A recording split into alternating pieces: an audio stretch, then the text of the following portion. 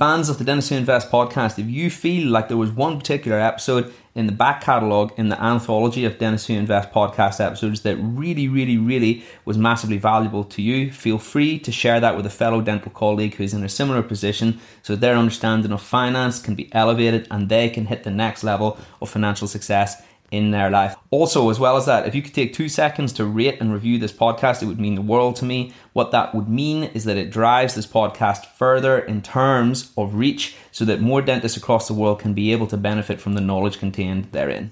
Welcome to the Dentists Who Invest podcast.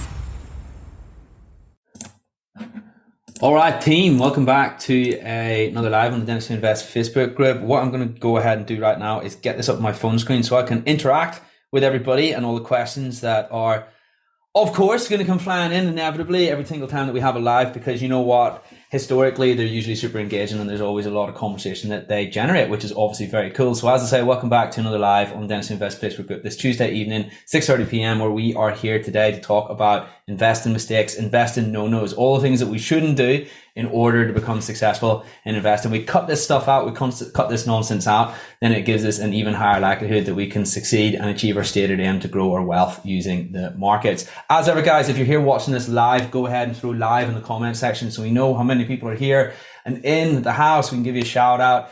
We also will give you the opportunity to potentially ask questions and avail of the special guest that we have here today, Luke Hurley, and his knowledge.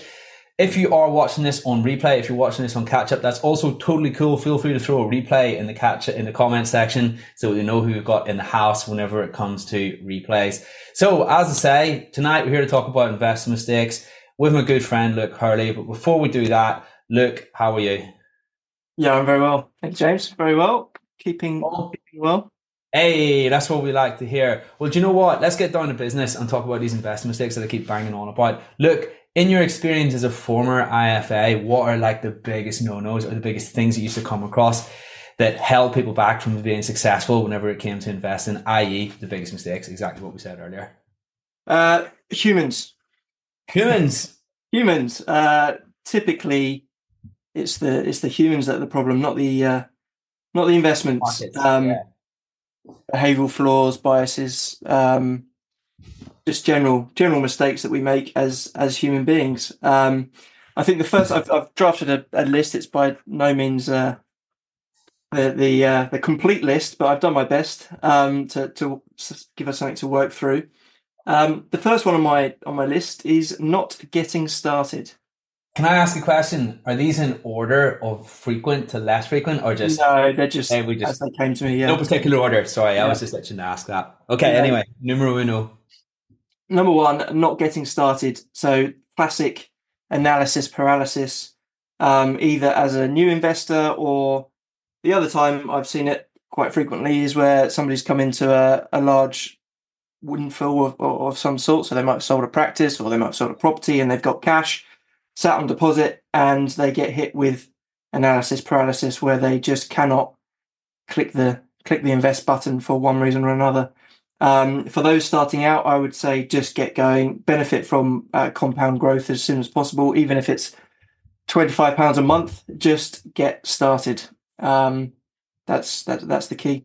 Can I add something to that? Do you know from experience through seeing people go through that journey as well? Sometimes I see people and they're like, okay, but I can get like an extra 0.2% if I go with this account over this one. And it's like, okay, dude. And that, whilst that may be true, it's important to remember that in both those accounts, you're still getting like 9% more than what you would be getting otherwise if you don't do anything, which will be zero. Because if you literally don't do anything, it's going to be zero. So in both cases, there's upside. In both cases, you're going to win, whether it's the one that's 0.2% more after your analysis or not. The point is that you're winning every way. Of course, you've got to counterbalance that with, it's good to have some sort of methodology and strategy. But what we're saying is maybe don't over egg it, right? 100%. And the big risk, as we've talked about in the past, of having large sums of cash on deposit is inflation eating away at it and eroding its real value. Cool.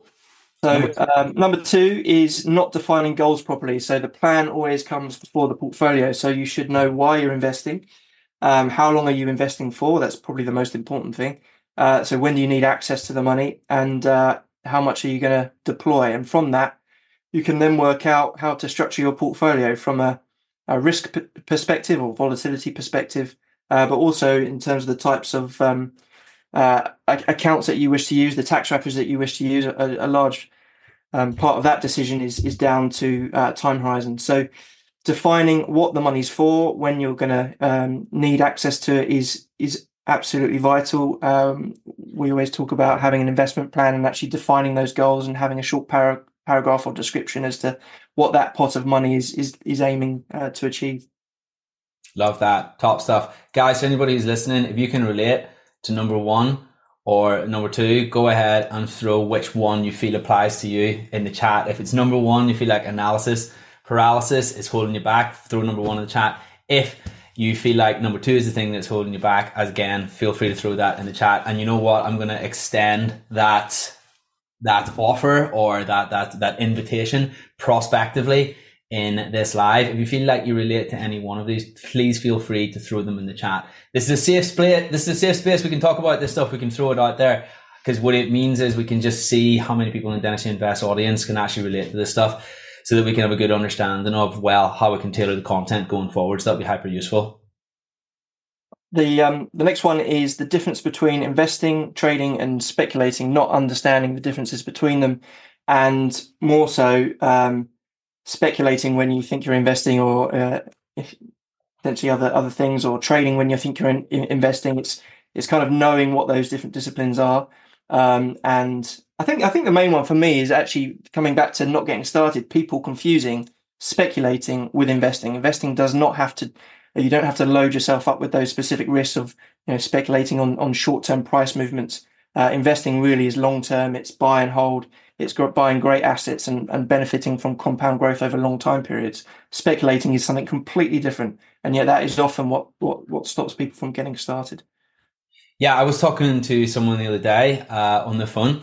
And he said, James, I'm already getting decent returns in my portfolio. Surely the only way I can take it to the next level is if I become an active investor, if I become an active trader.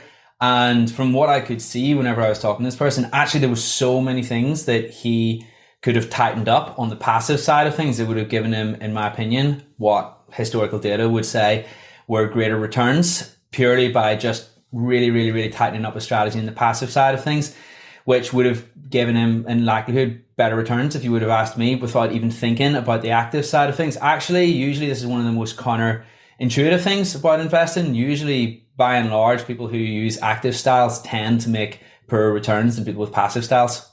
Yeah, agreed. 100%.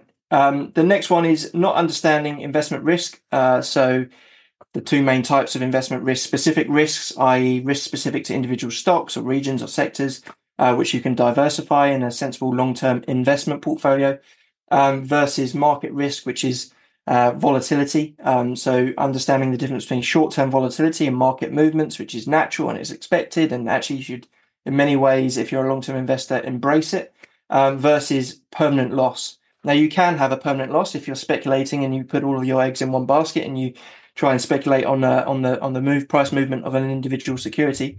But if you're investing in a long-term investment portfolio that's sensibly diversified, where you've spread the money over hundreds or thousands of companies, if you go down the passive route, then you shouldn't be too worried if you've got time on your side in terms of short-term volatility.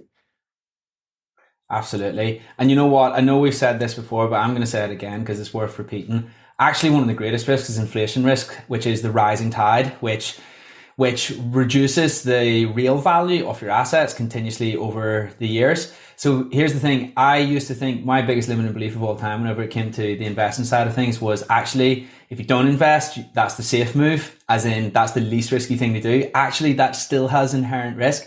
And it's only really by comparison, whenever we think about the markets and we think about investing, that whilst that's not foolproof in and of itself, if you're using methods which have historically yielded returns for professionals and even retail investors over hundreds of years versus the guarantee of losing money by purely keeping your wealth in cash, that was a huge mindset flip for me, was to realize that actually doing nothing there's risk associated with that as well, big risks. 100%, and putting all your attention on short-term volatility or what we call market risk versus inflation risk. Really, that you're slaying the wrong dragon. You need to reassess what's most important for long-term wealth building. And you listen, you absolutely nailed it just then, because people equate, people talk about risk, like, just as if it's this, they throw it around without really defining it. And there's often this confusion that volatility equals risk. Volatility is just a rate of fluctuation in the value of your assets. It's not actually risk per se, because what most people would associate with risk is a risk of total capital losses in the assets going to zero. Something can be volatile, but still not have a very high chance of going to zero, particularly if there's lots of data to support its continuous upward trend over the years. But however, it still may be volatile. So to me, those are two separate things in and of itself. And that's even just at surface level before we actually get into the nuances, which define them and separate them even more. Yeah, 100%. The next one is a technical thing, which is really just not understanding the differences between the tax wrappers. So not necessarily fully understanding the technical side of portfolio construction, which we haven't got time to go into now, but I do see that a lot. Or some people misunderstanding wrappers themselves for the investments. An ISA is not the investment itself. It's just the box. It's the tax wrapper. The same for pensions. They're tax wrappers. They're types of account. They're not the investments themselves. And that's something that comes up a lot. Absolutely love that. Was there more on that list? I could keep going for a long time, James. We'll rattle a couple more off. The next one, not understanding the nature of investment returns. So not really looking at where are your returns likely to come from, and the difference between trying to time the markets, which for many ends in disaster, or trying to stock pick if you don't really know what you're doing and you don't have the time and you're not able to dedicate the amount of time and resources to doing so. When you bear in mind that most professional stock pickers fail to beat the market, for example, and not really understanding that asset allocation drives, depends on what research you're looking at, but let's say 80 to 90% of your long-term returns is basically down to the asset mix of your portfolio. So that should be where all the attention goes. And yet all of the attention for most investors, particularly when they get started, goes on which fund should I be in, and when should I invest, trying to time the markets. And actually it should be focusing in on your asset allocation. Yeah, big time. Yeah, there seems to be a lot of focus on getting in and out of the market. And really, realistically, that style is more aligned with the style of a trader. So I think it comes back to really defining your definition of trading versus investing, and then really honing in on which strategy you would like to focus on. Because actually for like 99% of people, probably investing is the best way, in which case market timing is way less of a consideration. Yeah, on average, I mean, there's different research papers, but investors underperform their investments, and different research will say different figures, but between sort of 1.5 to 3% a year, the investor will actually underperform, say, the fund that they're in. And that's down to a number of factors, some of which we've covered, but things like performance chasing, so hopping between different funds, the whole classic when you're on the motorway, changing lanes to try and get ahead, try and gain an edge. Lots of people do that when it comes to performance chasing. If they hold a basket of funds, they're constantly trying to assess short-term performance, when actually, if you're picking funds, you won't really know for 15 years whether you picked the winners when you kind of pull out whether it was luck and skill and everything else. So performance chasing, obsessive portfolio monitoring. Now we've got apps. Everybody wants to check their investment portfolios on a daily basis. You used to get something through the post every 6 months or a year if you're potentially lucky, in terms of monitoring the growth in your portfolio. Because we have so much information to hand, we're more likely to constantly want to play around with our portfolio and make mistakes and overdo things. Overconfidence, that's for me. I personally think I'm an above average driver. I don't know about you.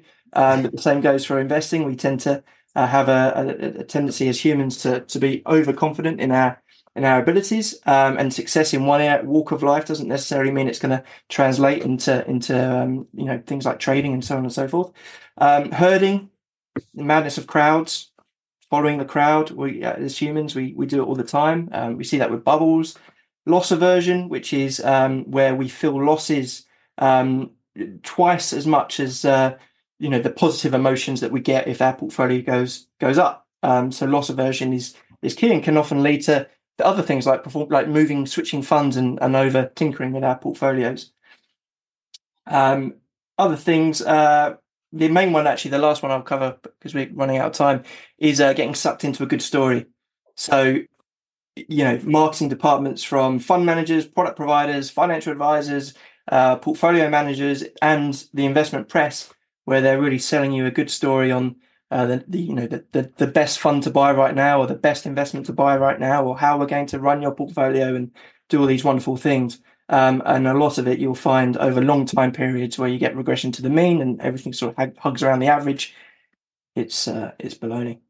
It's so flipping true, because I'm always really skeptical when someone comes to me and says, oh, I beat the market on this time frame and what have you. And I'm like, but how much time did you actually spend like actively dipping in and out? And then also, how much historical data do you have to say that that asset is going to continue to appreciate with time? And it just brings on all these. I've been there myself, and I was exactly that person at the very start.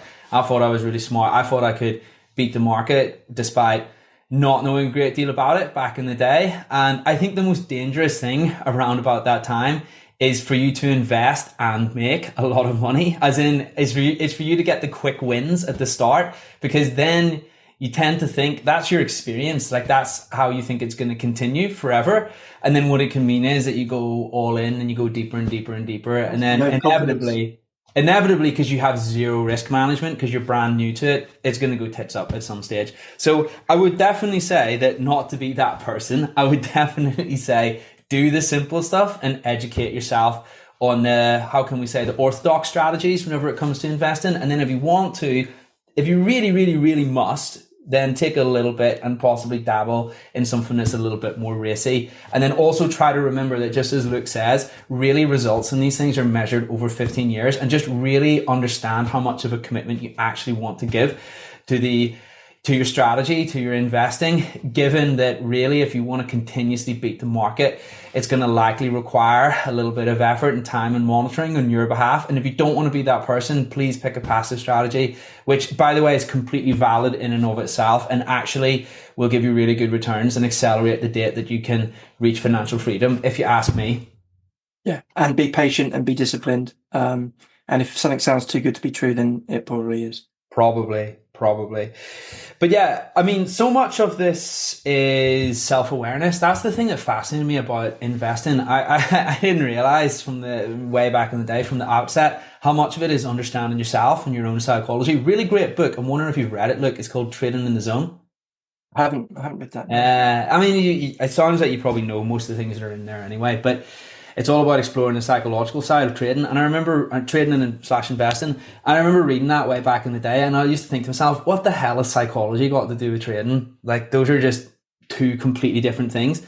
But you can even see it panning out on price action charts. You can even see when people become fearful and the general mood is super pessimistic, the price of the stock market goes down before it historically inevitably recovers.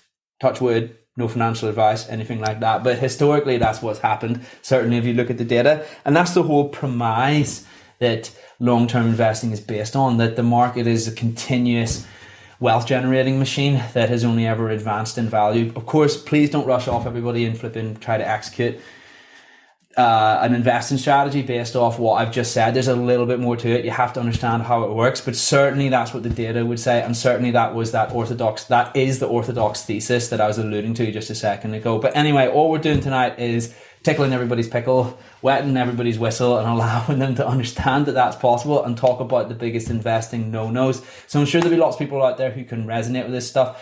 Guys, if there's anybody out there who feels like they need some help whenever it comes to understand a little bit about investing, feel free to throw game plan in the comments section, and we will reach out to you at some point in the future. There's so much scope to be able to help the dentist community whenever it comes to the investing side of things. There's so much stuff that you can do independently when you have the right knowledge. But of course, key clause in that sentence, when you have the right knowledge. That's literally why I created Dentists Who Invest. And it's why it's been such a pleasure to present this tonight with Luke. Luke, we're going to go ahead and wrap up around about now. Is there anything that you would like to say in conclusion? Oh, cheers, James. Always a pleasure. Love coming on. Cheers. Hey, my man. I hope you have a smashing Tuesday, and we'll see each other very soon. Take care. If you enjoyed this podcast, please hit follow or subscribe so you can stay up to date with information on new podcasts which are released weekly. Please also feel free to leave a positive review so others can learn about this podcast and benefit from it. I would also encourage any fans of the podcast to sign up to the free Facebook community from which the podcast originated. Please search Dentists Who Invest on Facebook and hit join to become part of a community of thousands of other dentists interested in improving their finances, well-being and investing knowledge. Looking forward to seeing you on there.